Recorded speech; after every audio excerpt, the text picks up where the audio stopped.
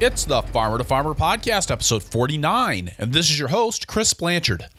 Mark Shepard's New Forest Farm in Viola, Wisconsin isn't your average farm. After 21 years of an intentional conversion from 106 acres of corn, beans, and overgrazed pasture to a chestnut, hazelnut, and apple mimic of the oak savanna, New Forest Farm presents an alternative to just about every way of thinking about agriculture that you'll find out there. Mark, the author of Restoration Agriculture, is not just a nuts and fruits guy. He used the cash flow from his low-input vegetable operation to bootstrap his longer-term plantings. In addition to getting into some of the basics of Mark's approach to creating a permanent agriculture, we dig into his personal history, how he came to his farm in southwest Wisconsin, issues of scale and finance, and how Mark managed his vegetable operation during the startup of his perennial polyculture. We also spend some time talking about how to take some of Mark's ideas and apply them to a more conventional market farming setup. I've had the good fortune to work with Mark in various capacities over 15 years now, and I've been to his farm a few times over the years, and I can tell you it's a pretty cool place. And Mark's got some ways of looking at things that will likely challenge at least a few of the ways you're looking at your farm and the whole farm and food system. Hope you enjoy this show as much as I enjoyed recording it. Going to get a couple words from our sponsors, and we'll be to the show in just a moment. The Farmer to Farmer podcast is made possible with the generous support of Vermont Compost Company, founded by organic crop growing professionals committed to meeting the need for high quality composts and compost-based living soils for certified organic plant production. VermontCompost.com. Bandwidth for the Farmer to Farmer podcast is provided by BCS America. BCS two-wheeled tractors are versatile, maneuverable in tight spaces, lightweight for less compaction, and easy to maintain and repair on farm. Gear-driven and built to last for decades of dependable service. BCSAmerica.com. Mark Shepard, welcome to the Farmer to Farmer podcast. Hi there, Chris. How are you doing? I'm doing really well. How are you today? Good. I'm hanging in there. It's a beautiful, beautiful sunny day. It's crisp and cold, but it's so wonderful. 6 degrees this morning. Out there in the Driftless region of Wisconsin. Yes. Mark, I've given a little bit of background, but can you help set the stage here with New Forest Farm as it is now? Let's see, as it is now. This is the 21st year, our 21st year here on the farm.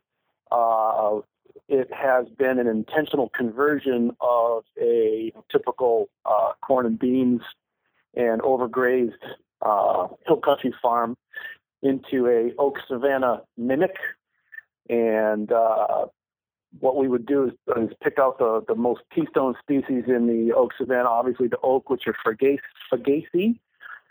So for the Fagaceae, we substituted chestnut, which is also a Fagaceae. There's apples in an understory, cherries as an understory, hazelnut is the dominant shrub, a lot of wild plums that happen all on their own, raspberries, gooseberries, currants, grapes crawling all over the mess, and then livestock. So 20 years in, most of the system, the backbone, the perennial woody vegetation is mostly established.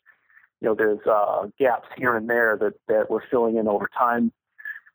We've been doing 20 years worth of selecting and breeding for species that are early to reproduce, produce more, nuts or fruit than their neighbors, require no soil amendment, no, herbicides, fertilizers, fungicides, pesticides, pest or disease control whatsoever. So they're mostly seedling plants instead of grafted plants. So almost every single plant on the farm is a genetically unique individual. Our primary crops in the early years were produce, organic produce. We've been a member of the Organic Valley Produce Pool for 20 years. We still are. Once upon a time, maybe I was doing 10, 12 acres of produce. And as other parts of the system have come into production, we've been able to back off on the organic produce some more. And so we've got 2 acres of asparagus right now. This is its 20th year of production. And then we'll do 2 or 3 acres of mostly acorn squash because it's so fast and easy. Chestnut harvests are increasing. This is probably like the beginning of a fairly rapid increase in production coming from chestnuts. Hazelnuts are in various stages of production because we've been doing a lot more breeding work with them, and mostly what I'm focusing on with the hazelnuts is working with the equipment, designing the equipment for husking, cracking, cleaning, sorting, and separating, pressing oil, that sort of thing. And then on the apple side of things, those are big three: the chestnuts, hazelnuts, and the apples. The apples, we do have a licensed hard cider winery that, with the popularity of my book and a couple of experiences with distributors that were not all that positive, we're kind of on a vacation right now while I'm in negotiations with another guy to take over the cider production part of the operation. So I'm curious. I mean, you just mentioned the market for the cider. What do you do with 106 acres of chestnuts? Oh my gosh. Tom Wall of the Prairie Grove Chestnut Co-op in Wapello, Iowa, has done some market research, or he did the math on this, that the amount of chestnuts that are being planted nationwide in the USA is about 600 acres a year nationwide. That's not a lot. When you talk about how big the nation is. At that rate of growing, of planting chestnuts, and how long it takes for chestnuts to come into production, 5 to 7 years before they really start producing well, it will take us 40 years to catch up with the market demand for chestnuts back in 1980. So for all practical purposes, it's mathematically almost impossible to keep up with demand for chestnuts. But what is the demand for chestnuts? And I'm going to ask you the same thing about hazelnuts. I mean, where do those products go? They fresh market sales, most of them. That's where most of mine goes, directly to people who just buy them.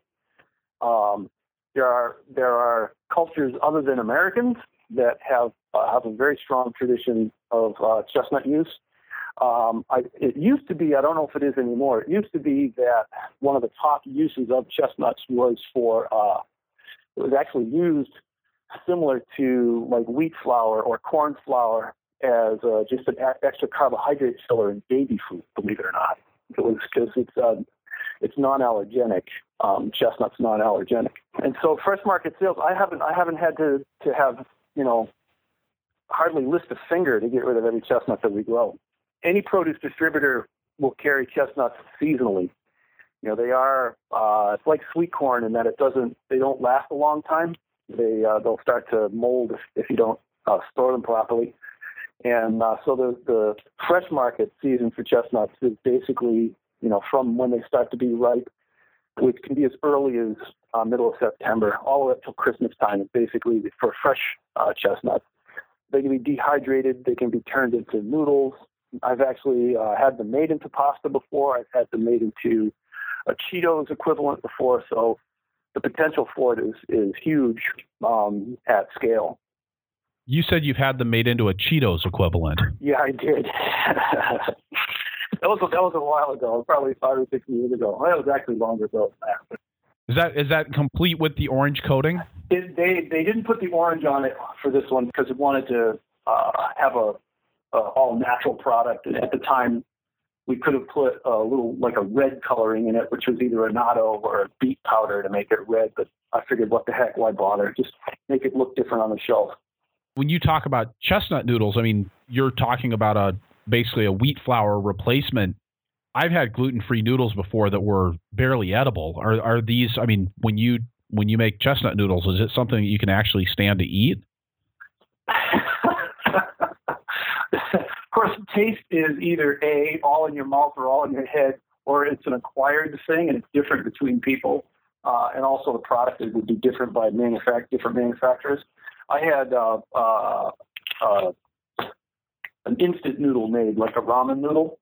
And if you think ramen noodles are edible, these were edible. I think ramen noodles are fairly tasteless. They're just a medium to hold seasonings, like lots of butter. So yep. They were all right. I think they were all right. What about the hazelnuts? Where are those going? Hazelnuts right now, I'm using most of it for developing equipment because the medium scale equipment, there's tabletop hand crank stuff that's available, and there's mega industrial scale stuff that's available. But there's nothing in the middle for medium scale farmers to adopt. So I'm designing a lot of that equipment. Have a patent on Nutcracker.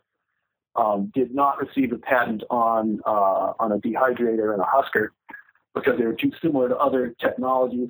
But right now, if you think about Nutella alone, everybody knows what Nutella is.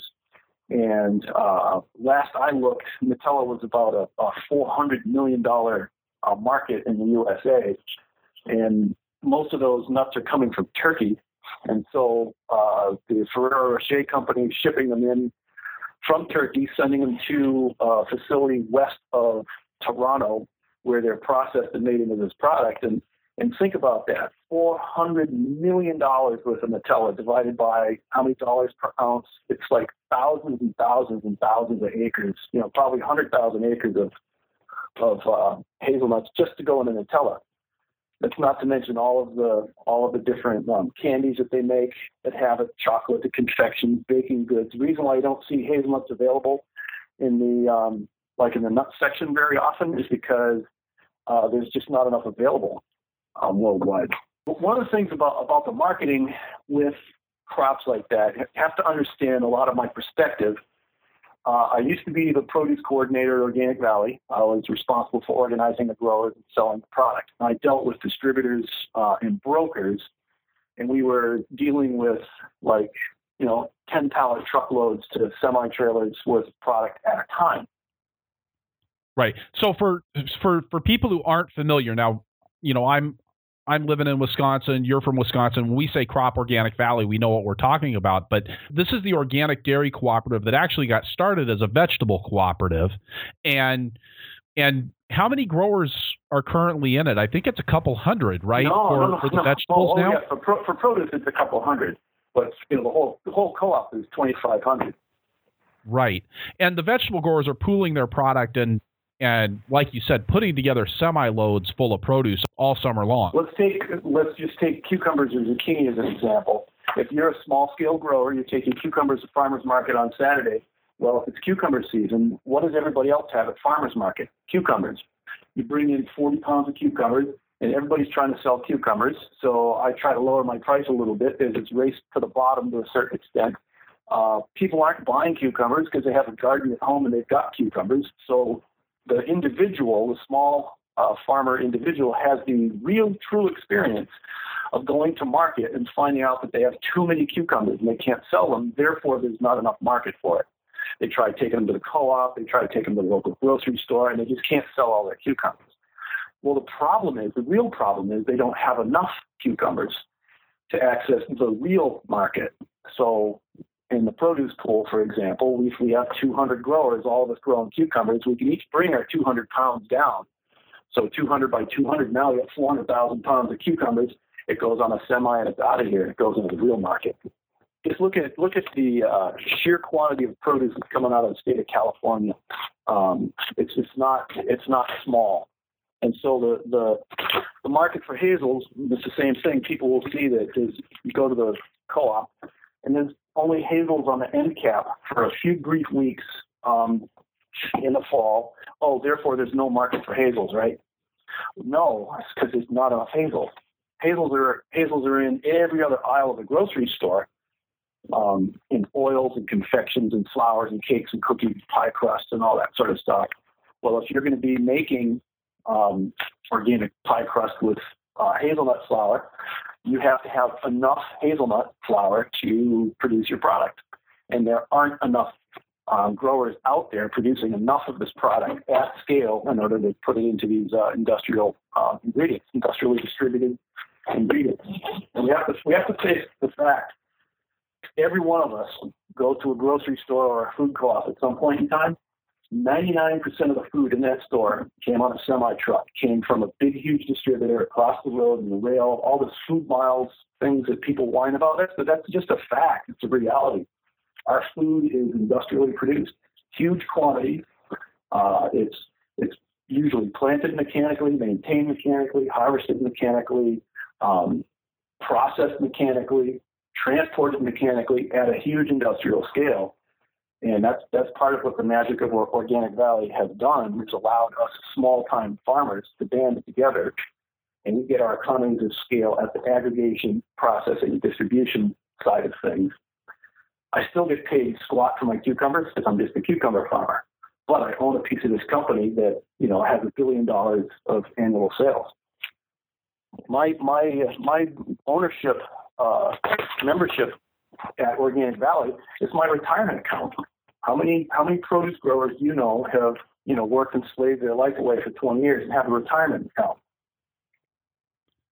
So when you say that's your retirement account, that's something that you're able to sell? Yeah, you just cash out because you make a co-op is owned by its members, and so you make your investment at the beginning based on a percentage of your overall gross sales, and you can either continue to have money taken out of your check every single pay period, and you can have the interest that accrues, have it reinvested. And so that's what I've done. I've had continual removals from my paycheck and have all of the interest reinvested. I'm not going to retire rich, okay? But it's just the point that you can actually, by taking a little bit of a hit up front, I'm not making the same price per pound selling my asparagus as you might with a CSA or a farmer's market. But that's worth I don't have any more hassle with marketing. I get a call from Jeff once a week. He says, "What you got?" I tell him what I got. He says, "Bring it down." Tuesday at 4 p.m. Cool. That's it for marketing. It's a real advantage. That's somebody else's job is to figure out where to sell my produce, and I like it that way. So one of your real advantages with where you chose to start New Forest Farm was that you had access to a market like this. Well, when we got here, it wasn't like that. I was grower number 24. And so, I mean, with the whole entire, all of the employees and all of the farmers could sit around like two picnic tables. And the office was in the back of a bus. There was no such thing as a computer. And if you tried to make a phone call out of your local, your town, it was like $1.50 a minute to talk to someone. It was a different world. So no, we didn't have a market lined up. We showed up here, true story. My wife and I, our infant son and 2 dogs, we showed up here on a piece of rundown property with no infrastructure on it whatsoever. No house, no well, no septic, no electricity, none of that. We had to start completely from scratch.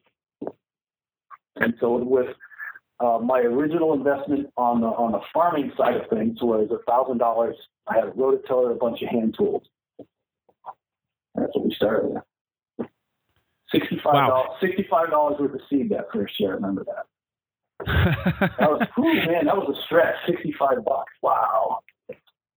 When you guys moved to Southwest Wisconsin, did you move there with the intention of doing what you've done? Yeah, we did. That was the reason for moving here. At least that was one of the reasons for moving here was to figure out how to create an ecosystems-based agriculture. And of course, in the early years, I'm looking across the street right now from the farm, and there's the neighbor's barren cornfields. That's what our farm looked like 20 years ago. The goal was to figure out how to create a fully three-dimensional oak savanna-based agriculture on this site. The species, the varieties that we were going to use didn't exist, so we had to do our own breeding. Think about how crazy. I mean, I even can't believe this myself.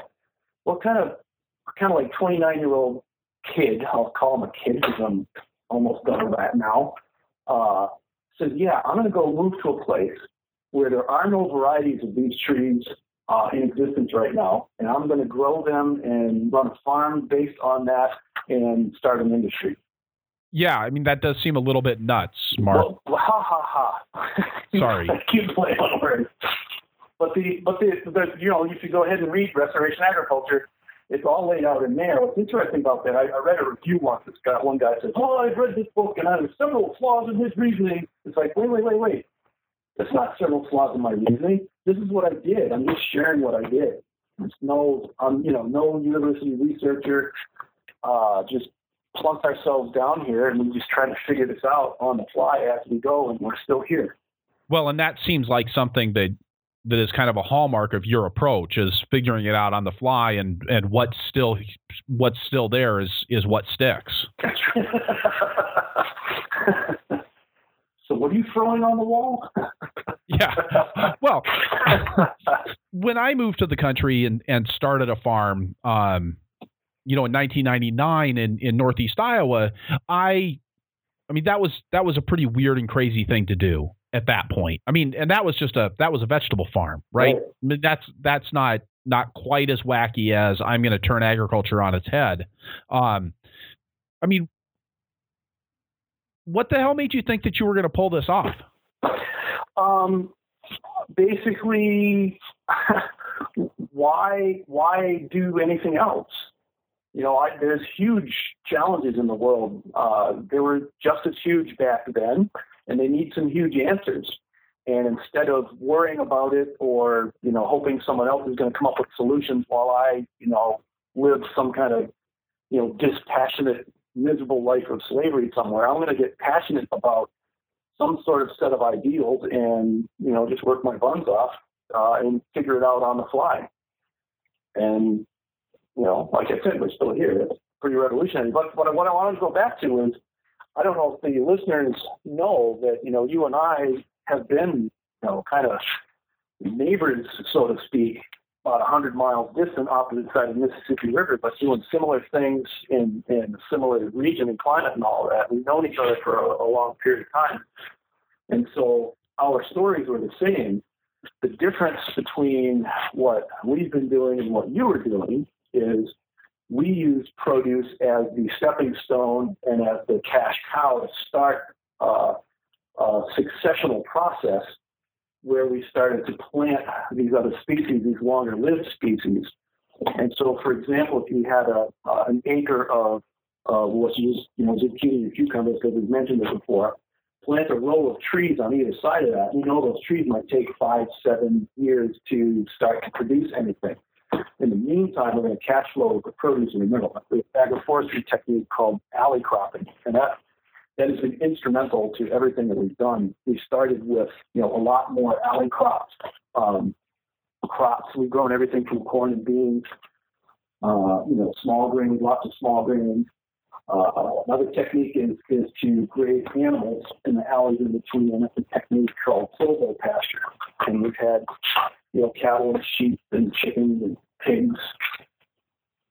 And a lot of people also say, well, what is your system? No, well, it's kind of like different every single year.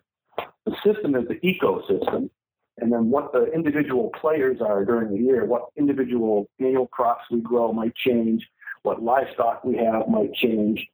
And I think that's part of the magic of the savanna biome, the fact that it was episodically disturbed somewhat at random. You never knew when this herd of bison would come through and just trample everything to death. And before the bison, when there were mastodon around here, you got a herd of elephants coming through and they shred everything to pieces. Or you never know when this random fire is going to come through and burn everything. So the random massive disturbance is how the savanna biome has been managed for as long as it's been around. Tornadoes are another thing. So how did you get the perspective that you did? I mean, what is it in your background, and maybe talking a little bit about your background, your pre-New Forest Farm days? I mean, what made you look at a piece of land and see a mature oak savanna instead of seeing corn and beans? Or radicchio, as the case may be. Yeah, that's and oak savanna happens to be what we use as the model here. And everywhere around the world, you're going to use a slightly different ecological model. I had gone to school to study ecology, and when I found myself in a laboratory taking aquatic insects out of formaldehyde, wearing a respirator, splash goggles and a rubber suit, and had a fume hood over the top of me, I said, wait a minute, this is ecology? I want to study nature. I want to be like Steve Irwin, totally dangerous. Prior to that, I had grown up in suburban Massachusetts, and I'm weighing in at about 235 pounds, 6 foot tall. I'm the smallest of three boys in my family. And so my parents were under a lot of pressure to feed these, monstrous, ravenous beasts. And during the whole oil embargo crisis in the mid 70s, They had a cute little garden out back, but once, those time periods hit, started the garden in earnest, and also got a wood stove to heat the house. And being the oldest one, expected to be responsible and all that kind of stuff, who got to do most of the work out in the garden? Me. Who got to do most of the work out in the woods? Me. Well, out in the garden, we tilled the soil. We used a rototiller back then. Then we started our transplants indoors under lights, and then we'd have to transplant them out. We'd have to water them. We were amazing compost makers. My dad actually was somewhat famous, way back then in the 70s. He knew how to make compost. Wow! And all the long hairs would come and learn from my dad how to make compost. And then you have to hold the weeds. You got to pick the bugs because we didn't use any sprays. And then you got to harvest all the stuff. And all we got was like some vegetables, some cucumbers and tomatoes and cabbages and squash. And we would still have to go to the store to get our staple foods. And in our case, it was like rice and beans and meat and dairy products. So there was a lot of work, and we didn't seem to really get all that much food. We got our vitamins and minerals, our vegetables. We didn't get a lot of food to sustain the family. Well, so then I'd go out in the woods to cut wood. Yes, it was still hard work, but I was in the shade. There was an amazing amount of wildlife around, the birds, and squirrels, chipmunks, and plus during whatever season it was that I was up there was always something to eat. There was, all kinds of little fresh greens and roots and vegetables in springtime from ramps. There were mushrooms, there were raspberries and grapes and hazelnuts and hickories. So here I was out in the woods, and I had just as much, if not more, food coming out of the woods for almost zero work. Just have to go get it. And yet out in the garden, it was like a slave factory. It really got me to thinking. It's like, how is it it's so little work, in the woods in this natural system, and it's so much work in the garden? Then I somehow stumbled upon or heard reference to a book called Tree Crops by J. Russell Smith. And the full title is Tree Crops, A Permanent Agriculture. It was originally written in 1926. And Smith proposed that we develop a two-story agriculture, and we grow woody crops in the upper story. And we use the seeds and the fruit from those woody crops to feed livestock.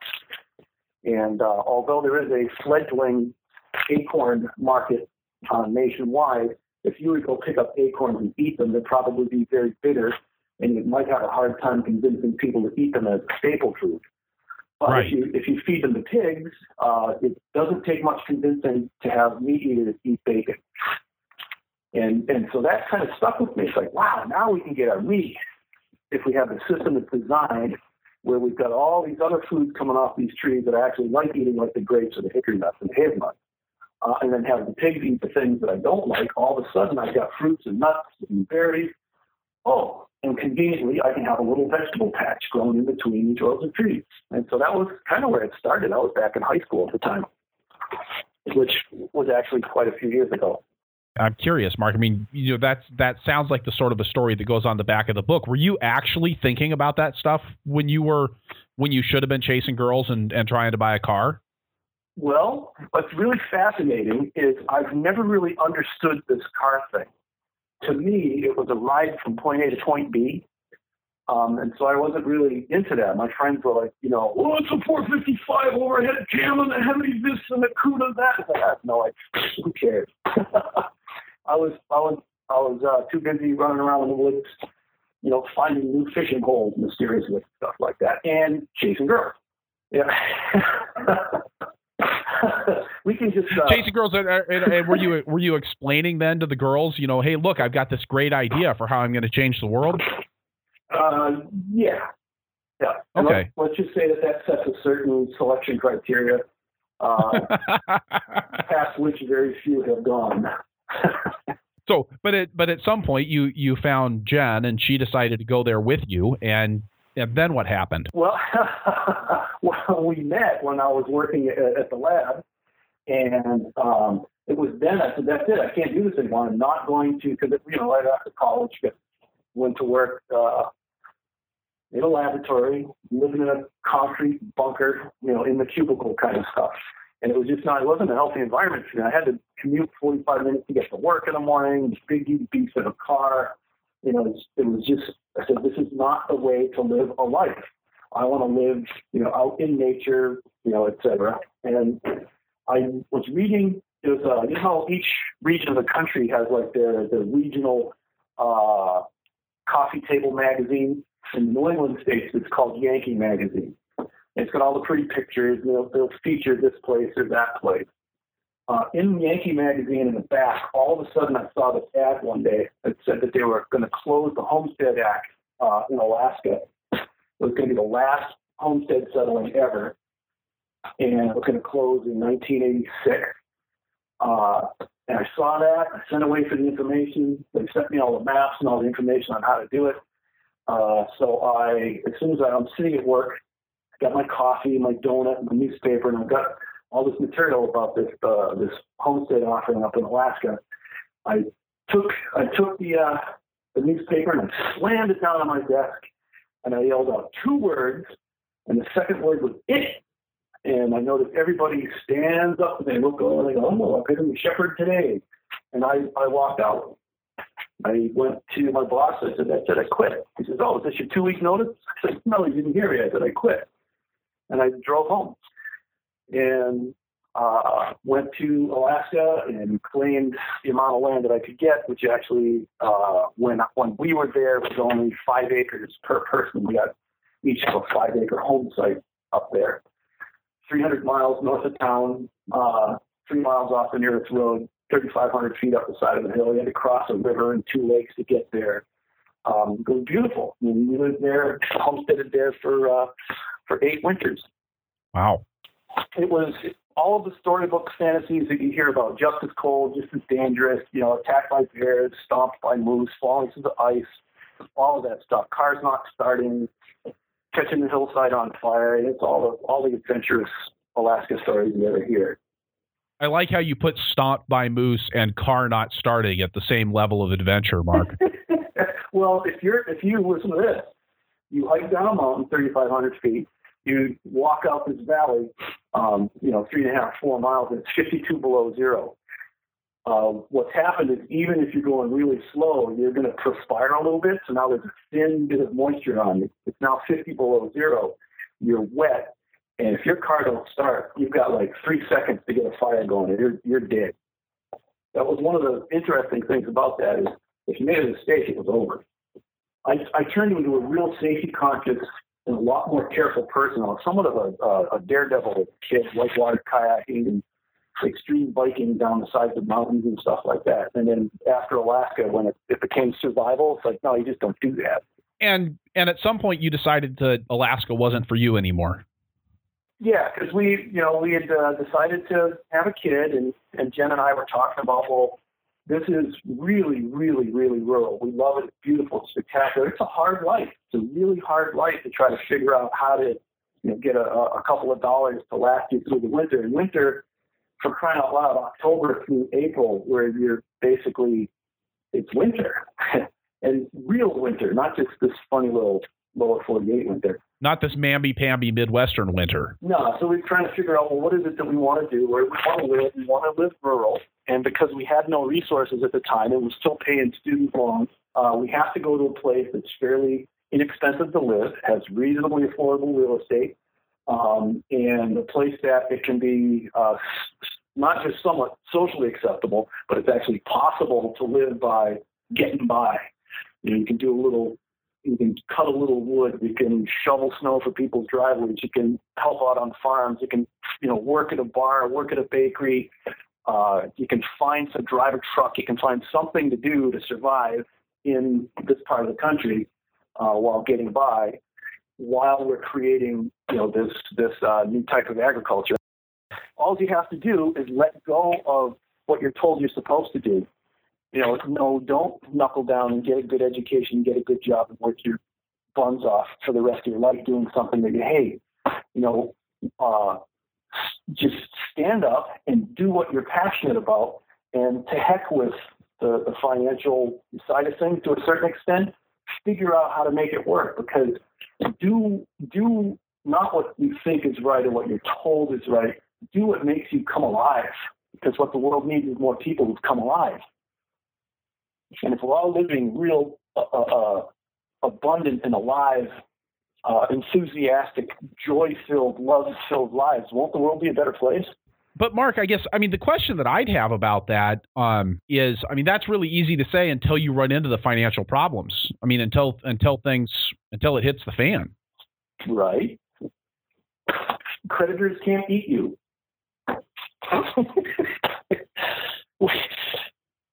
Creditors can't eat you. You have to figure out, of course, how to stay within your means, and how we were able to stay within our means was by being very frugal. We grow to this day 90% plus of our own food. The food that we eat actually is a byproduct of the other stuff that we grow and sell. And so that gets rid of that expense. Well, when we built the house, we didn't borrow $1 million, live in a mansion. We built a 24 by 24. It was a single room at one point in time, just one room out of concrete blocks. And if you count how many blocks are in there, I don't know what the math is right now. It's only like $700 or $800, less than $1,000 worth of concrete blocks in the walls. So you got $1,000, you get a nice solid foundation for the house that you're going to build over time. And you just build on it a dollar at a time. We started out off-grid, in part because in order to run electricity back to the house, it would cost $11,000. So we got one of those tiny little solar panels, kind of like the ones that you use to energize a electric fence charger. We still have our original solar panel, this tiny little solar panel, and we ran a car battery. And then we had a dome light from our Chevy van, which actually is still operational. We're not using it in the house anymore. So we took the light out of the van and put it in the house, and now we've got a light. We caught water from the sky called rain, and we use that for our water supply. So we have no electric bill. We had no, water bill, no well, no septic. All of those expenses that so many other people have, we didn't. To this day, the house is still all off-grid, roof water collection, built into the hillside. It's a cozy, comfortable little place, but it's not huge, and it's not finished. It's still not finished. So live modestly, and if you can't pay some of your bills this month, you use your credit card to pay it this month, and then when you get money, here's the thing with produce, and you know how this goes. All of a sudden, asparagus season rolls around, and it looks like I've got a pile of money, right? Well, I got to pay these past few months off, get current with some of my bills, and now I've got to hang on to this money until the cucumbers come in July. And so, we have to get very good at budgeting. Plus, we also, all the different pickup work things that I've mentioned, we've done it all, everything from, tending bar to being a carpenter to, house sitting somebody else's place, anything to make a couple bucks to get by and living frugally.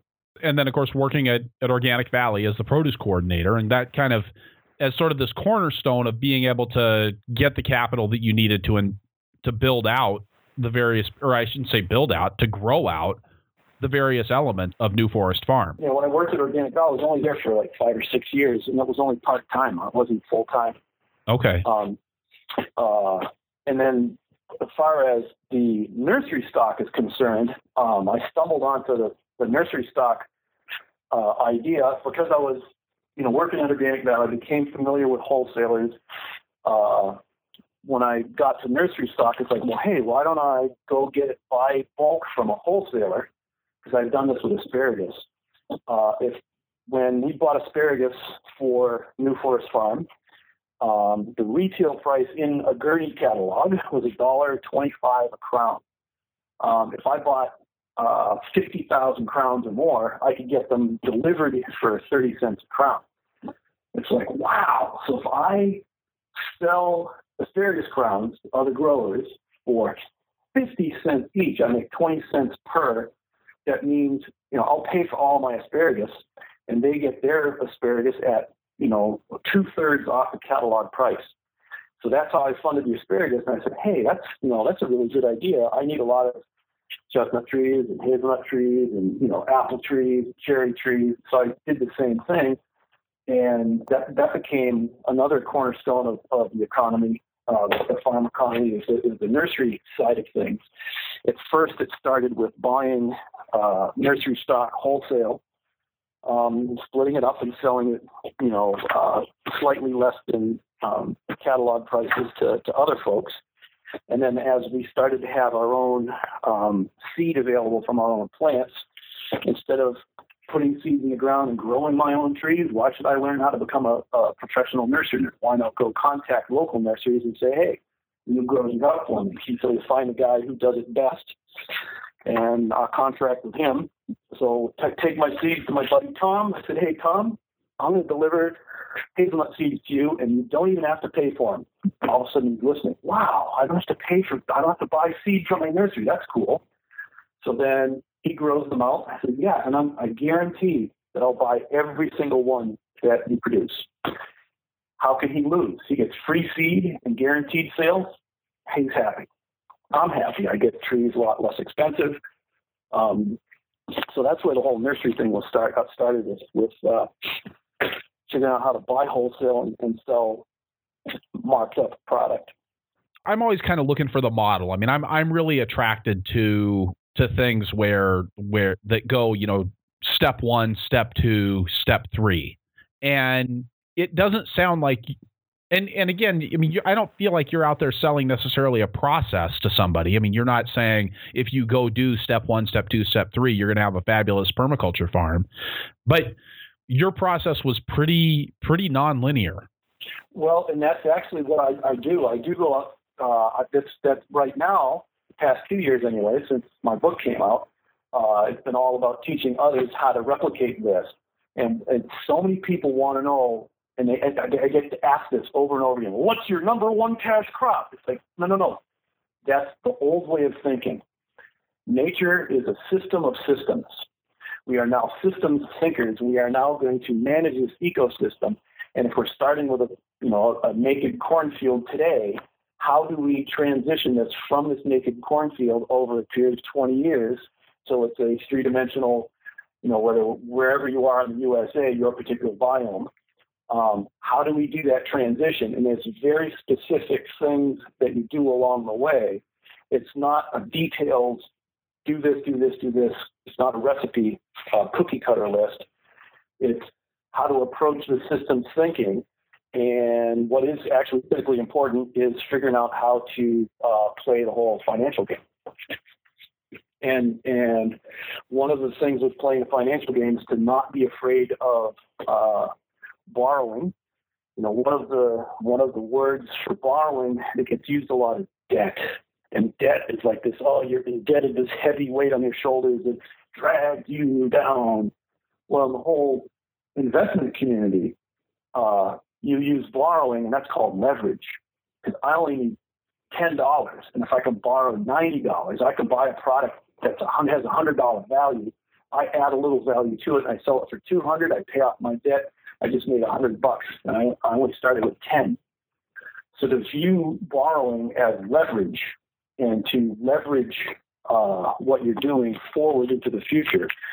So back to the trees again. If you think about there's, I don't know how many trees have been planted on here on this particular farm, but there's at least 100,000 plants, at least 100,000 plants on this. If you look at your nursery catalog, $7 a piece, 100,000 plants is $700,000 worth of plants on this farm. There's no way I can afford that. It's too expensive. That's the old way of thinking. You say, all right, 100 acres, I need 100,000 plants. Wow, just look at the money I'll be able to earn through the years.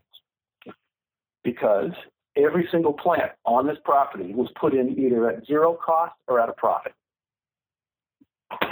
If you buy an apple tree, if you can buy wholesale apple trees for, $10 a piece, and you can sell smaller quantities of them for $15 a piece, we have to sell half the trees to other people, and it pays for your trees. You can put your apple trees in for free. And that's leveraging what you're doing. Instead of thinking it all as an expense and as a debt and as a burden, this is an opportunity. How can I spin it to an opportunity? Because think about it. Anytime that you have a problem or there's something that's an expense, somebody's making money on it. Well, who is and how are they doing it? If you're planting trees, nursery stock on a farm, some nursery is making money. Well, why don't I be the nursery that's making the money? So, I mean, I'm just curious. I mean, how do you find, you're planting a farm full of apple trees. I mean, you have no small number of apple trees at New Forest Farm. How do you find a market for all of the apple trees that you need to sell in order to pay for the apple trees that you're putting in on your ground? You just start talking, and you meet people and you call orchards and you put the word out. Once upon a time, I was actually myself and Clyde with the Howard Rotavator Company. We were the first two display tables at the Organic Farmers Conference, Upper Midwest Organic Farmers Conference. And Faye Jones, the coordinator, was just like happy to have. Oh wow, you guys want to put up a table? That'd be so cool. So I've been there like every year for the past 19 years. I've gone to different Woodland Growers Association meetings. You pay to have a table. Hang out with I've hung out with the whole agroforestry crowd from National Agroforestry Center and the University of Missouri Columbia. I stayed within those circles for 20 plus years. And you just when you don't have a job, so you have the freedom to go to conferences and meetings and volunteer for nonprofits, and then you can speak your piece about what you're doing and get people enthusiastic about it. You said that there are some steps to take when you're getting started in this kind of an operation, even if it's not necessarily a plant this, plant that, but a series of steps that you might take in terms of shifting your mindset, and I would imagine kind of build the skeleton of what you're going to hang the cucumbers and the zucchinis and eventually the hazelnuts and the chestnuts onto. Yeah, so the first step is you're doing the homework, and the first step is learning about your local biome, the local ecosystems near you, and then do some historical research. What were they 100 years ago, 200 years ago, 18,000 years ago? Just look at what were the species represented near you. And then I've got a book right here near me. It's the Natural Plant Communities of Wisconsin, and most states have some information database about that, and I can't give you links or anything like that because I haven't done that homework. And you just look through the various different natural plant communities, and there's all these plants listed. And you pick out the tall trees that have a marketable yield or have yields that will be consumed by livestock. You pick out medium trees, shade-tolerant trees. You pick out shrubs, pick out cane fruit, pick out vines, very shade-tolerant ground covers, different kinds of fungi in the particular system, and that becomes your skeleton. Those are the keystone plant communities in your area. And then you just start planting those in rows. And that's the first part, is understanding your biome. Second part is managing your water resource. It doesn't matter where you live. There is no plant that we know of can survive without water. Some can go for many, many, many, many, many years, but no plants can survive without any water. So to do a little bit of earth shaping in the early years to capture your water, spread it out, soak it in, or if you're like in the Netherlands, to drain it properly. There's different water management issues, whether you're in an arid environment or a humid environment, sandy soil or clay soil. But manage your water resource would be step 2. Then you start planting these trees and shrubs that you've got in rows, following the pattern that your water management system laid out for you, and using your agroforestry techniques, alley cropping and silvopasture especially. You start planting your cash crops in the rows, on the alleys between the rows of trees, and grazing livestock in the alleys between the rows of trees. That's the basic overall pattern where you would apply it almost anywhere that you would go. And then you will be doing mass selection breeding, Luther Burbank style plant breeding. In my book, I refer to that, the technique, the management technique, as stun, sheer total utter neglect. And like what you had mentioned earlier, when you throw something at the wall and hope that something sticks, you think about a tree in nature. I've got a maple tree right outside that I'm looking at. Underneath this maple tree, there's got to be 50,000 little seedlings all sprouted. How many of those 50,000 seedlings are going to make it to turn into a mature tree? Maybe one or two. That's how nature works. But the one or two that made it, they made it for some reason. They had some kind of genetic predisposition to tolerate the soils, the hot, wet, dry, cold, ice, weather, climatic extremes. They were somehow able to survive all the diseases that are around, all the pests that are around. So those trees that actually made it through that mass selection process are superior for that site. So that's the breeding technique that we use to develop the plants that are resistant to pests and diseases that also are site adapted. And that's the basic technique. And then you just live a good life and eat well. That sounds really easy, but I mean, Mark, you came to my farm it was 2002 or 2003. I can't quite remember now. And we laid out a plan that we didn't really end up following through on most of it, but we did take a field and put it into a chestnut and asparagus patch a year later. And we had a dry spell. We didn't water the chestnuts. We had complete loss on the chestnuts. And it really, and at that point we ended up turning back and focusing on our annual vegetable crops, with the exception of the asparagus field, which continued to yield incredible amounts of asparagus out of a mass of thistles. I mean, I guess from my own perspective with the interface, and obviously not doing a deep dive into it with you, but just sort of glancing across the surface, I wouldn't say that we had a lot of success. And I look at something like the sheer total and utter neglect for breeding and selection work, and I go, wow, we spent a lot of money on chestnuts and a lot of time putting them in, and, we got nothing. And how do you walk that line between the potential for complete loss and the fact that, I mean, you can't afford to throw $2,000 away very often. You got to get something out of it. Yeah, that's actually why, stun, sheer total utter neglect. My wife, Jen, has insisted that they change that, because it's not sheer total utter neglect. It's more like strategic total utter neglect. So like in the establishment year, 1, 2, or 3 years, when you're putting in those trees, it's in your best interest to take care of them. And, get a little bit of water on them, get a little bit of weed control. So it's not total neglect, although in many cases it ends up being total neglect because life rears its lovely head. And like you guys, I mean, you had a family to feed, you have this operation, you gotta get your, produce out and get it to market. So that took priority, and the trees had to take a back seat. It would have been nice maybe if there was some tea tape laid down and you could drop water on it 2-3 times in summer, and you probably still have chestnuts there today. But, so it's more strategic neglect. What I do not do and will not do, not going out and I'm going to groom every single apple tree. I think, I don't know if you were involved in it, but a number of different apple growers, they're probably the ones that have the hardest time at my farm, because they come out to this apple orchard, it looks like a disaster. I mean, there's like dead and dying trees all over the place. There's trees that the cattle have ripped branches off that are knocked over. Places where the pigs have like scratched on it so much with their butts that they've worn the bark off the tree, and they're just like shaking their heads. This is a total disaster. But you think about it, I spend nothing on inputs, zero on inputs out there. Any inputs, let's say fertilizer, is put down by the animals. Weed control, done by the animals. When I harvest anything, I don't have to get 5 to 10 bushels per tree in order to pay back my expenses. I had no expenses. My only expenses actually were profits, because I was selling cut flowers.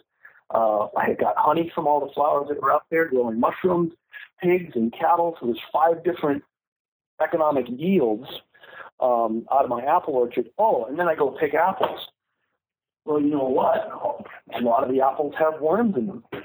So when we're picking the fruit, if it's got worms in them, you just drop it on the ground, and you only pick the good ones. So everything that we go through, we share a picking cost with every other apple orchard that's out there. But we have none of the other costs, zero. So if you have zero expenses, and I only harvest 1 bushel of fruit per tree, that's pure profit. And I know apple orchards, I've worked with apple orchardists that have, gone bankrupt. And if you lose $10,000 a year on your apple orchard, that's not a positive economic direction to go in. If you have, and this is going to sound like a heresy at first, but this actually comes from an actual example with a client of mine. They had lost $10,000 a year for 3, 4, 5 years in a row. They called me in. We had a little talk. They didn't like what I'd said. 2 years later, they lost $35,000 on their orchard. They called me back in. I said, okay, here's what we're going to do. Last year, it cost you $35,000 to have this, for the privilege of having this orchard here. You lost $35,000 more in expenses than in sales. What you're going to do this year is you're going to take a vacation. And I, what? So yeah, you're just going to walk away from the whole thing, and you come back next fall and harvest apples. And I'm willing to bet you a nickel that you'll go out there and you'll be able to harvest, maybe a 1/100th of your total yield will be perfect fruit, grade A, top quality, and you did absolutely nothing to it. What we did is we turned your economic numbers, negative $35,000, we turned it into $5.50. That's almost an incalculable rate of return on investment. That is, and it sounds funny, but it's not. If you're not making money farming, walk away, throw your seed potatoes out into the pasture, throw your garlic out into the pasture, and come back and look for some next year. That was free. And if you do that enough times, it actually can work financially on the rate of return if you have enough stuff out there. My asparagus, you see my asparagus, it looks like this, an asparagus patch that's undergrown with a tremendous amount of weeds. I do nothing, no sprays, no fertility inputs, anything on that asparagus patch. All we do is we harvest it. I only get half the yields of what you would expect out of a field of asparagus. But my expenses are zero, except for the labor harvested, the harvest labor to go get it. And if you do enough things that way, it adds up. And then if you think about the ultimate cleanup crew, what happens to all those wormy apples that were on the ground? Who comes in after I'm done picking apples? I assume you're turning in your pigs or your chickens or your turkeys. Then they go in and they clean up. Who eats all of the squash that's not marketable because it's, bent or twisted or has diseases on it? The livestock comes in and cleans it up. And they turn it into these nice little fertilizer packets. It's great. And, of course, bacon. And I'm all in favor of bacon. Okay, so don't get me wrong here. But as a neat and tidy guy, I have to admit I'm cringing a little bit as you're talking about this. I work a lot with growers on the idea that they need to increase the amount of success that they're having. It seems, and I guess I'm trying to reconcile that with what you're saying, because you're almost saying the opposite. You need to decrease the amount of success that you're having. No. Yeah, but that's not quite right. That's not that's not a fair characterization. So go ahead and say no. I'm just going to say decrease your expenses. Decrease your expenses, because what's interesting, if you look at agriculture, everything that you read, most courses that you take, you go to universities, it's all about do this, do that, do this, do that. Well, do, excuse me, that's do. And if you do anything on the farm, it's either your time, it's your money. You had to buy something, you had to buy a new piece of equipment to spray this different thing, you had to mix this compost tea, you had to make these effective microorganisms, and it's like work. For what marginal rate of return? Grower after grower after grower. Chris, this is a fact. I've been in this area for 20 years. I have seen, young idealistic growers come out here, come and go, and I buy their equipment cheap because they come in, they have all these ideas of what you have to do and they're supposed to do, and they do everything by the book. They do it very well. They do it professionally, and it doesn't pay the bills. So I don't buy that as a valid model. If you're spending more than you're harvesting, it doesn't work, and you're working your ass off and running yourself into the ground. So yeah, it's just a totally different approach. And here's one of the things too: is there's not not any one enterprise in this whole operation that will pay all of our bills all by itself. But altogether, this constellation of enterprises does. And it doesn't always. There's sometimes that, geez, I got to go drive truck. Sometimes, I got to go work in a lumber yard. It's not the end of the world, because now what's the rest of my year look like when things are actually going okay? I'm hanging out on the farm with the boys, and I'm not out in the produce patch working my buns off with my new Danish time weeder and all these different other pieces of equipment, or spraying this and spraying that. I'm up in the boundary waters with my boys fishing. We're going camping here. We're going climbing up in the Rockies. We can live a life of leisure simply because we're not like doing and doing and doing and doing and doing. We just don't have all that much money. That's just it. But what would you rather have? A plus on your side of the economic ledger, or a minus and have to move back to town? And I'm not trying to be, personal or mean or anything about that, but that's just the way it is. And if you're spending money on inputs and you're working your buns off, you're on the wrong track, man. That's a slippery slope. Not that I don't work. I mean, I'm working almost all the time, but it's not with the same intensity. And there's not the sense of urgency like you would have if you're in a perfect. I love hanging out with Elliot Coleman, because he is a master of what he does, and he's all about creating the perfect conditions for this one individual pepper plant. He'll do everything in his power to help that pepper plant come into its genetic potential. That's almost the exact opposite of what I'm doing. Is that if you're not going to be able to come into your genetic potential on this farm right here, and you die, good riddance. I don't have time for you. And that's a lot of plants go away. We kill a lot of trees. We think you lost a lot with trees. Oh my gosh, I killed a lot of trees. Hey, Mark, I need to take a quick break to get a word from our sponsors, and we'll be right back. The Farmer to Farmer podcast is made possible with the generous support of Vermont Compost Company, helping plants make sugar from sunshine since 1992. Through 23 years of producing the best potting soils you can buy, Vermont Compost Company founder and owner Carl Hammer has stayed intimately involved in the company, working with a small staff of committed individuals to provide compost-based potting soils chock full of microbial partners and humus-bound nutrients. The people at Vermont Compost Company have a practical understanding of the challenges organic growers face, and combine that with a comprehensive understanding of soil and plant sciences and an intuitive comprehension that often has Carl and his crew sticking their noses into a handful of compost, inhaling deeply as though they were sampling a fine brandy. Vermont Compost is the real thing, built on consistency instead of glitz. Like the donkey on their logo, Vermont Compost potting soils aren't glitzy or glamorous. They're steadfast and consistent, stubbornly making certain that your transplants can get everything they need from a few cubic centimeters of soil. Oh, and the donkeys are the real thing. You get a little bit of donkey manure in every batch of Vermont Compost potting soil.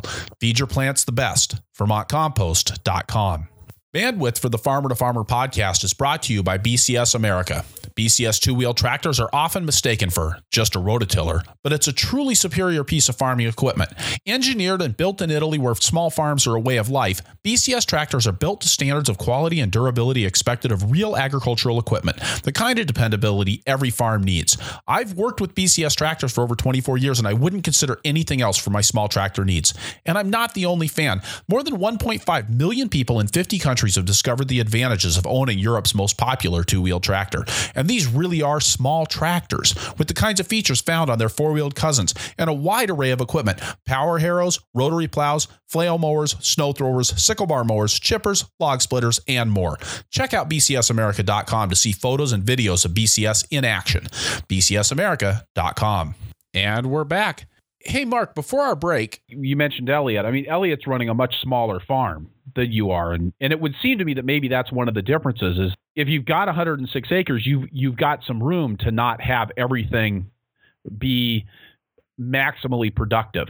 Whereas if I'm just trying this out here, but if you're working with 5 acres or 1.5 acres, you really need to push that as far as you can if you're going to get the kind of output that you need to get in order to cover your expenses. And if you have a smaller acreage like that too, there's also, you have more time available to you.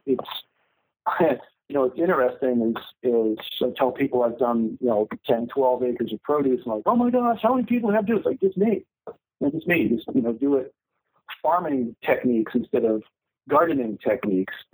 And there's a dramatic difference because of size and scale. We use different techniques, different tools, different equipment. If you're going to go to work in the morning and the first thing you do is grab a hand tool, you're gardening. And you better be doing it at a very small scale. And you better be really close to market because you need to get a higher price for the smaller quantities of stuff that you're growing. Whereas if I've got, 4 acres, I got, 150,000 pounds of acorn squash, all one variety. I'm not switching gears every 5 seconds. I'm going out in the morning and I'm picking acorn squash all day long. And I'm going to pack acorn squash all afternoon. I'm going to deliver the stuff that I packed, a couple days ago. And then to get up and do it again in the morning, there's a lot more efficiencies when you're at a certain scale, and you have to have access to different markets at a different scale. So, like our squash, for example, if you're going to be doing it gardening scale, CSA, couple acres or whatever, you better have access to a really good high-paying market, really close, because you're going to get eaten alive on transportation costs. You've got to make sure that they're that you're selling as much as you possibly can, exactly like you said. You have to maximize what you're doing. Well, on my side of things, I have to minimize my expenses because I'm getting paid probably a third of what a retail grower would be getting, and I have to have a huger quantity, so I don't have time to baby my plants. I don't have time to do this, that, or the other thing because it'll just burn the cash meter. So it's just a different approach, and I think it has a lot to do with the market available to you. If you were to come out here to Southwest Wisconsin, 4.5 hours from Chicago or the Twin Cities, and set up on a little, 3-acre piece of property and operate under the illusion that you're going to grow an Elliott Coleman-style market garden and sell everything direct to the consumer and make, $50,000 a year, you're hallucinating. No one could. Nobody's been able to do that yet. It's exactly what we did in Decorah, Iowa. Yep. And I think, it seems like maybe even in Decorah, you were closer to the market, much closer. Yeah, we were. We're an hour and a half closer to the Twin Cities than you are there. That's true. And you're in Decorah. I mean, that's bigger than Richland Center or Lafarge. Right. That's true. That's true. Mark, I think this is really interesting to talk about here we are talking about the vegetables and on the, in the context of this permaculture arrangement. So when you're doing vegetables, obviously you're not doing things like salad mix that require amazing weed control and high fertility and a lot of labor going into them. You're choosing much lower labor, more what I would almost think of as commodity crop vegetables.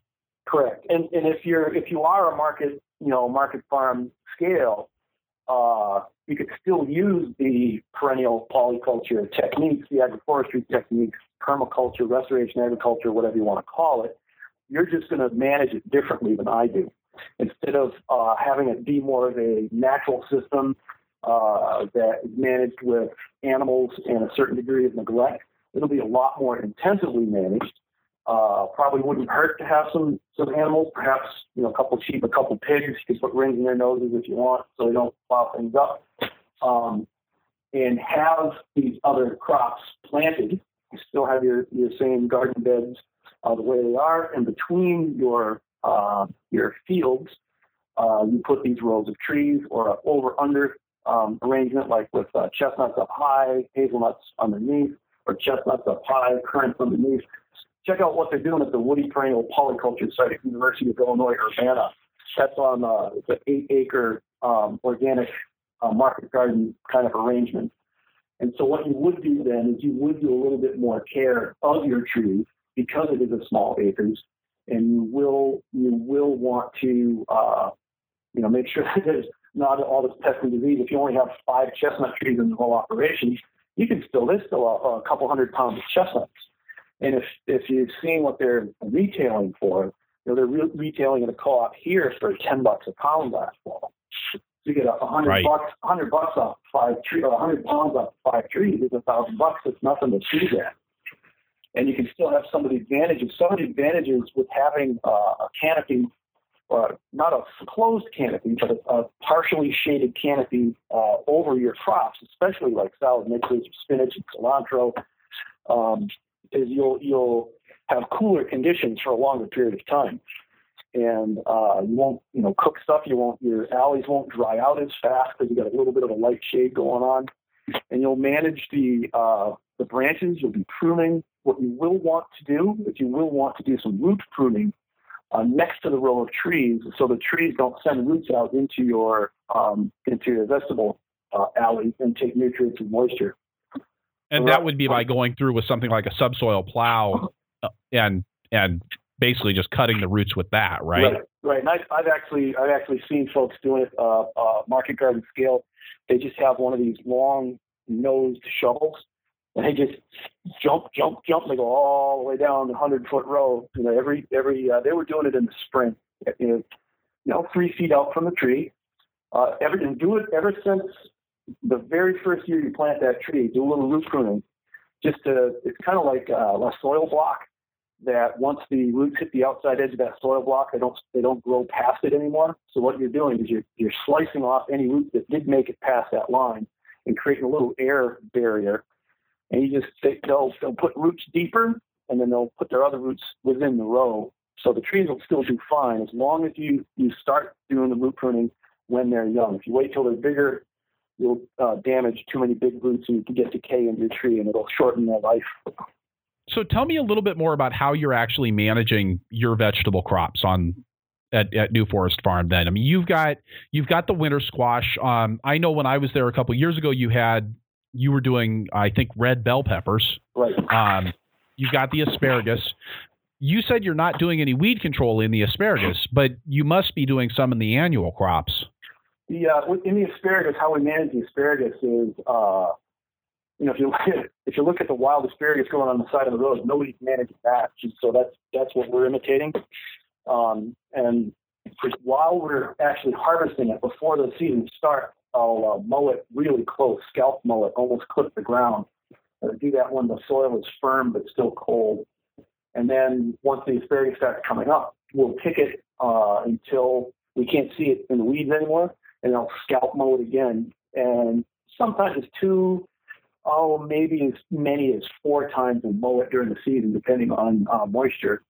But what happens is if you keep scalping grass that close, it really sets it back. Well, an asparagus is planted, 8 inches plus deep, so you're not going to be damaging its crown at all. So it outcompetes the grass, and it's just taller than the grass. So by the time you stop harvesting in mid-June, into early July, that's when we'll stop sometimes. The asparagus will get so far ahead of the grass has been hammered into oblivion. Well, then with the other annual crops like bell peppers and cucumbers or zucchini, whatever we're growing, a winter squash, we will start our seeds in trays outdoors when you would normally, plant them in the ground, not necessarily to get a jump on the season, but to get a jump on the weeds. And so we'll disc up the field ahead of time and let it turn green and disc it again, let it turn green and disc it again. So maybe 2 or 3 discings prior to planting. I'll let it settle maybe a day or 2 at the most, and then we transplant into that. So what we've done is and with just tiny little plants, we're not growing them out for a long period of time. Like for squash, the plant may only be 7 to 10 days old, really, really small. And then we're ahead of the weeds. And I just use an old 1930s era spring tooth cultivator pulled behind my tractor on either side, and cultivate maybe 2-3 times at the most. If I get everything cultivated by 4th of July, I'm a happy camper, because then everything's easy. Of course, timing is an issue. You know how that goes. Sometimes it's too wet. Weeds get too far ahead of you. So then when weeds do get ahead of us, this last season, I should have been happy because of the regular rainfall we were getting. But, doggone it, as soon as it's time to go plant, it rained again, it gets too wet, the weeds come up, it goes green. And then if the weeds do get too far ahead of us, we'll use a wheel hoe. I don't know what they call it. I had it for so long, but it's got that one wheel way up front, a little wheel, and then we have a nice 18-inch, 1 foot to 18-inch wide stirrup hoe attachment on it, and you just walk the rows, and then get back with the spring tooth cultivator. And that's all we do for weed control. And again, if you've got some weeds in that system, you're not too worried about it because you're probably moving out of that field next year anyways. Correct. Yeah, I'm not too worried about it because then after, since squash is a heavier feeder, is we'll put the squash into freshly turned, I'll call it sod, but it's not a real sod when we turn it over. But it'll be squash first in the fresh plowed ground. The second year we'll go into the peppers. And if you have too much fertility in the soil with the peppers, it'll go all plant and no fruit. So since you've already, taken, the first big slug of nutrients, that first decay rush, we fed the squash with it. The second year, it's a little bit hungry, and that's perfect for the peppers because they freak out and they have extra blooms. And we'll have these little tiny pepper plants that don't even reach knee high, and they'll have like 3 or 4 different sets of fruit through the summer season on that. Either crop in the fall, we'll put winter rye down. And so if it's squash followed by winter rye or winter wheat, winter triticale, whatever is available at the time, then we would follow that with bell peppers. And then after the peppers, we'd put the small grain on in the fall. And in the spring, as soon as the frost's out of the ground, we'll top seed with yellow sweet clover or red clover. I like the yellow sweet clover because it has a single terminal bud, and it's a lot easier to kill later on when you're prepping the site for produce. So then we'll go ahead and we now have this a rye patch with clover as an understory. We let it grow till it's fully mature, and the seed is ready for harvest. We'll either combine off the seed, we'll trample graze it with livestock, or what I'll do is I'll just take the front end loader on my tractor and put it down on the ground and just press it down flat as can be. So now I've got all of this rye straw mulch with all the rye seed in it. And then the clover comes up through that, will sprout up through that, and that'll grow 6-8 foot tall and set seed, like 3 feet worth of seed heads on the yellow sweet clover sometimes. It's crazy how many seeds they put out. And of course, they say that with sweet clover, you'll get about 100 pounds of honey per acre. So we're getting all of that carbon. That's what we're doing primarily. That's my goal, is to get all that carbon in the form of that dry, hard, woody straw and dry, hard roots. Then we get the nitrogen from the clover, and all of its biomass gets included. And depending on which numbers I'm using from which website, in theory, we're accumulating about 20,000 pounds of hard, woody organic matter per acre using that system. Well, if you remember, I pressed down that rye, all that rye seed starts to sprout. Well, then in the fall, I go do the same thing with the clover. Either we graze it down or we mash it, roll it. Then there's all this rye seed that's sprouted. Then there's all this clover seed that gets scattered everywhere. And what comes up next spring? The rye comes up green, and we just do it again. I've had one field that I kept for 5 years doing that, and I've never had to reseed it with rye. And I even harvested with a combine a couple times, got the rye off of that. So just by the way we managed it, we were able to plant a rye crop once, and get yields for 5 years, and then turn it under. Most of the time, the rotation only ends up being it goes squash, peppers, rye, back to squash. And those are fields dedicated for that purpose. Those are your vegetable areas. You're not using those as you're not trying to rotate in with the rest of your livestock operation or the other crops that you've got going there. Well, the livestock will come through. The livestock will come through in the fall. After we've harvested squash, the livestock can come in and eat it. After we've harvested peppers, they can come in and eat it. And actually, it is part of the system because it's alley cropping. On either side of the field, we have the rows of trees, and I'm standing right next to a couple of my flattest fields. And this one is it's a row of apple trees. The next one is hazel, chestnut, then a mix of hazel and chestnut. So it is part of the system. The tree crops are there. Well, thanks, Mark. With that, let's turn to our lightning round.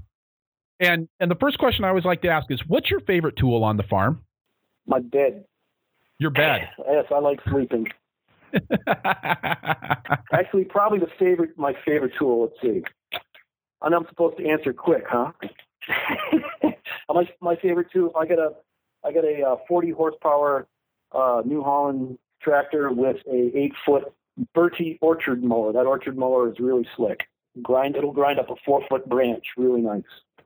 So that's like a flail mower type. It's a flail type, has specially shaped hammers on it. It really grinds stuff up fine. You can grind up 3-inch branches, and by the end of next summer, it's all decayed. It's gone. It's part of the soil. I mean, as somebody who's really breaking new ground, even though you're not breaking a whole lot of ground, what's your favorite resource when you don't have the information you need to make your decisions? Where do you turn? Nature, observation. You look around, you see what's working in nature and imitate that. I can't overemphasize that. I mean, that is so critically important. Yes, the computer is nice. Yes, the books and research, all this is all great stuff. It pales in comparison to the truth of reality. So I'm gonna diverge here and ask, where do you start with that? I mean, I remember when I was here at the University of Wisconsin as an undergraduate, taking a course in the vegetation of Wisconsin and trying to understand anything that I was looking at out in the forest, out in the prairie, out in the savanna, wherever, and trying to put together those things when I didn't even know the names of things. I mean, where do you begin with that kind of observation? You got to understand, I it's pretty obvious by now, I roll a little bit differently than most people. What the hell do you need to know the name for? Oh, look at this thing. And start observing what are its actual characteristics. Oh, this is taller. It's straight. It's crooked. Its branches spread this way. It makes this much shade. Oh, this one has berries. Those berries made me sick. Oh, this one has berries. They're tasty. The birds like that tree. They don't like this tree. There's no weeds under this tree. You just look around. What's actually happening? Who cares what the names are? That's pure observation. To know the name and the label of something, that's not knowledge. That's memorization. Cool. That's evening primrose standing out in front of me. Big deal. But does that tell me anything about its habit, its characteristics? Is it an upright plant, a spreading plant? What's the roots look like? What's growing underneath it? What kind of mushrooms are in association with it? Gee whiz, that mushroom stinks. It tastes terrible. That one, that smells pretty good. So go back to what our ancestors must have done, pre-language and everything. You just go out and you explore. We had no labels for stuff. Go out and just interact with it. See, also, I have to gotta explain this for a while too. Is I was 22 years old, I think, when I moved out to the bush in Alaska, and for the past 30 years of my life, I've lived in nature, and I've derived my economic livelihood from nature.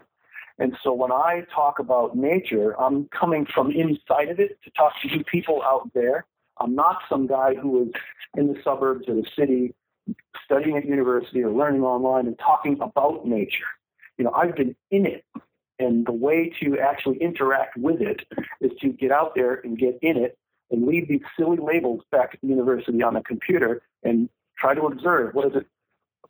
See, hear, taste, touch, smell. How does it behave? What's the soil like here? Is it wet? Is it dry? Is it hot? Is it cold? Very, very simple observational skills, and you'll see patterns. Human beings are outstanding at detecting patterns. And that's what we want to start seeing, is these patterns over and over and over again, repeated on the side of the road and, state parks and natural areas that have the secrets. You wouldn't believe the stuff that you're surrounded by, no matter where you are in this country. I'll go and do workshops in California, and people start talking about, we could do this and this. I'm like, stop. What's right here, right now? And nobody's even looking at what's growing in the ditches on the side of the road. Let's actually get out here and observe what's really going on for real and not put a label on it right away. But anyways, I diverged. Not at all. What's your favorite crop to grow? Asparagus. As far as the cash crop, if I could pick 100 acres of asparagus in a day, I'd have 100 acres of asparagus going on. Yeah, that's actually a critical number. The reason why we have 2 acres of asparagus is one person who's a motivated picker can pick 2 acres worth of asparagus, pick it, trim it, band it, put it in a box, put it in a cooler, and get it to the warehouse from 5 in the morning to 2 in the afternoon. Then you got the rest of the day to get some work done. And it's just, you pick up the nickels off the ground. It's incredible. It's a great crop. I loved harvesting asparagus. How are you out there picking it? What do you mean? You're out there picking it?